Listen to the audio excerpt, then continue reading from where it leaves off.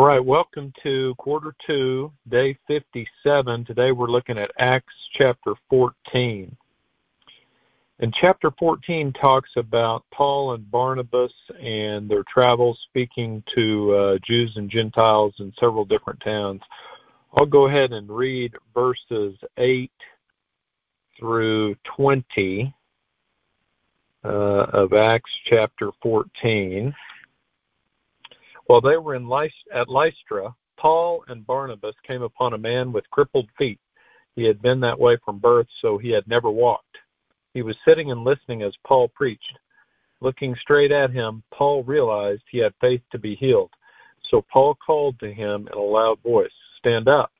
And the man jumped to his feet and started walking. When the crowd saw what Paul had done, they shouted in their local dialect, "These men are gods in human form."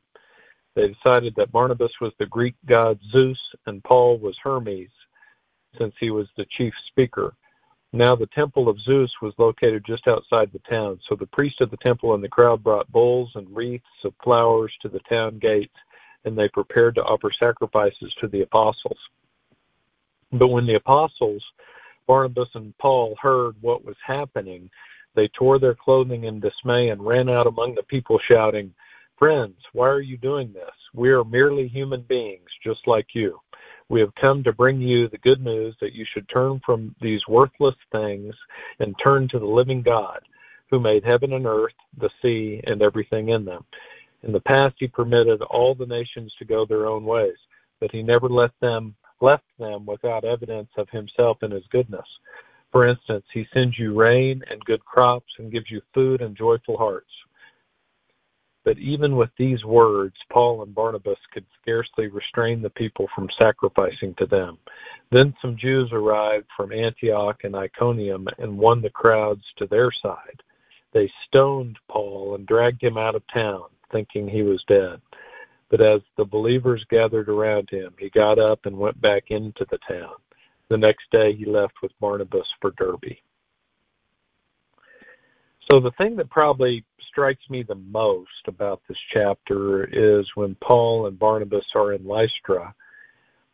And because God was doing miraculous things there, the people began to get the wrong impression. They began to think that Paul and Barnabas were gods. And Paul and Barnabas, in their humble minds, told the people it's the power of the living God who is doing all these miraculous healings. And that type of humility is what really stood out to me. It's so refreshing. You don't see a lot of that when we think about our society today. People are much more likely to take the credit and the praise and gladly be worshipped as gods if people wanted to do that, and see them that way, instead of being more humble and reminding people that all the credit should be given to God. The other thing that stood out to me is the way that people tend to take sides. You know, a bunch of the people were worshiping Paul and Barnabas like gods. They were way over the top, you know, making sacrifices to them.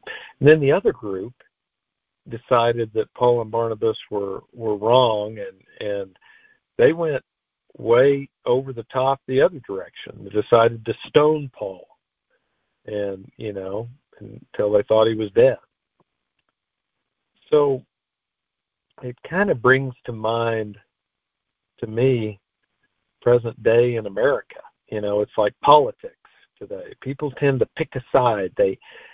People tend to not be very reasonable about their side. They're not reasonable about the other side either. People tend to worship their people on their own side like they're gods, like they're perfect, and they tend to think the people on the other side are Satan himself. And that picking sides, really has a tendency to get out of hand. I was talking with my daughter tonight about being in middle school and different groups in middle school, and people tend to want to be part of a group, and sometimes if they can't be a part of one group, then they tend to kind of shun that group and try to go be part of another group that's totally opposite in many ways from the first group they wanted to be part of. And we see a lot of that type of polarization in society, in the world today, and I don't think it's good. I think God calls us to love those people in the other group, not tear that other group apart, not tear them down.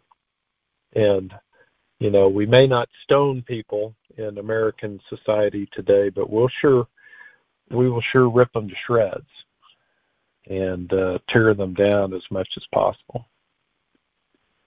So hopefully that's good stuff to at least think about what Paul and Barnabas did, how they did it, how they were humble and giving the honor to God of anything miraculous that happened. I'll go ahead and go into prayer for us.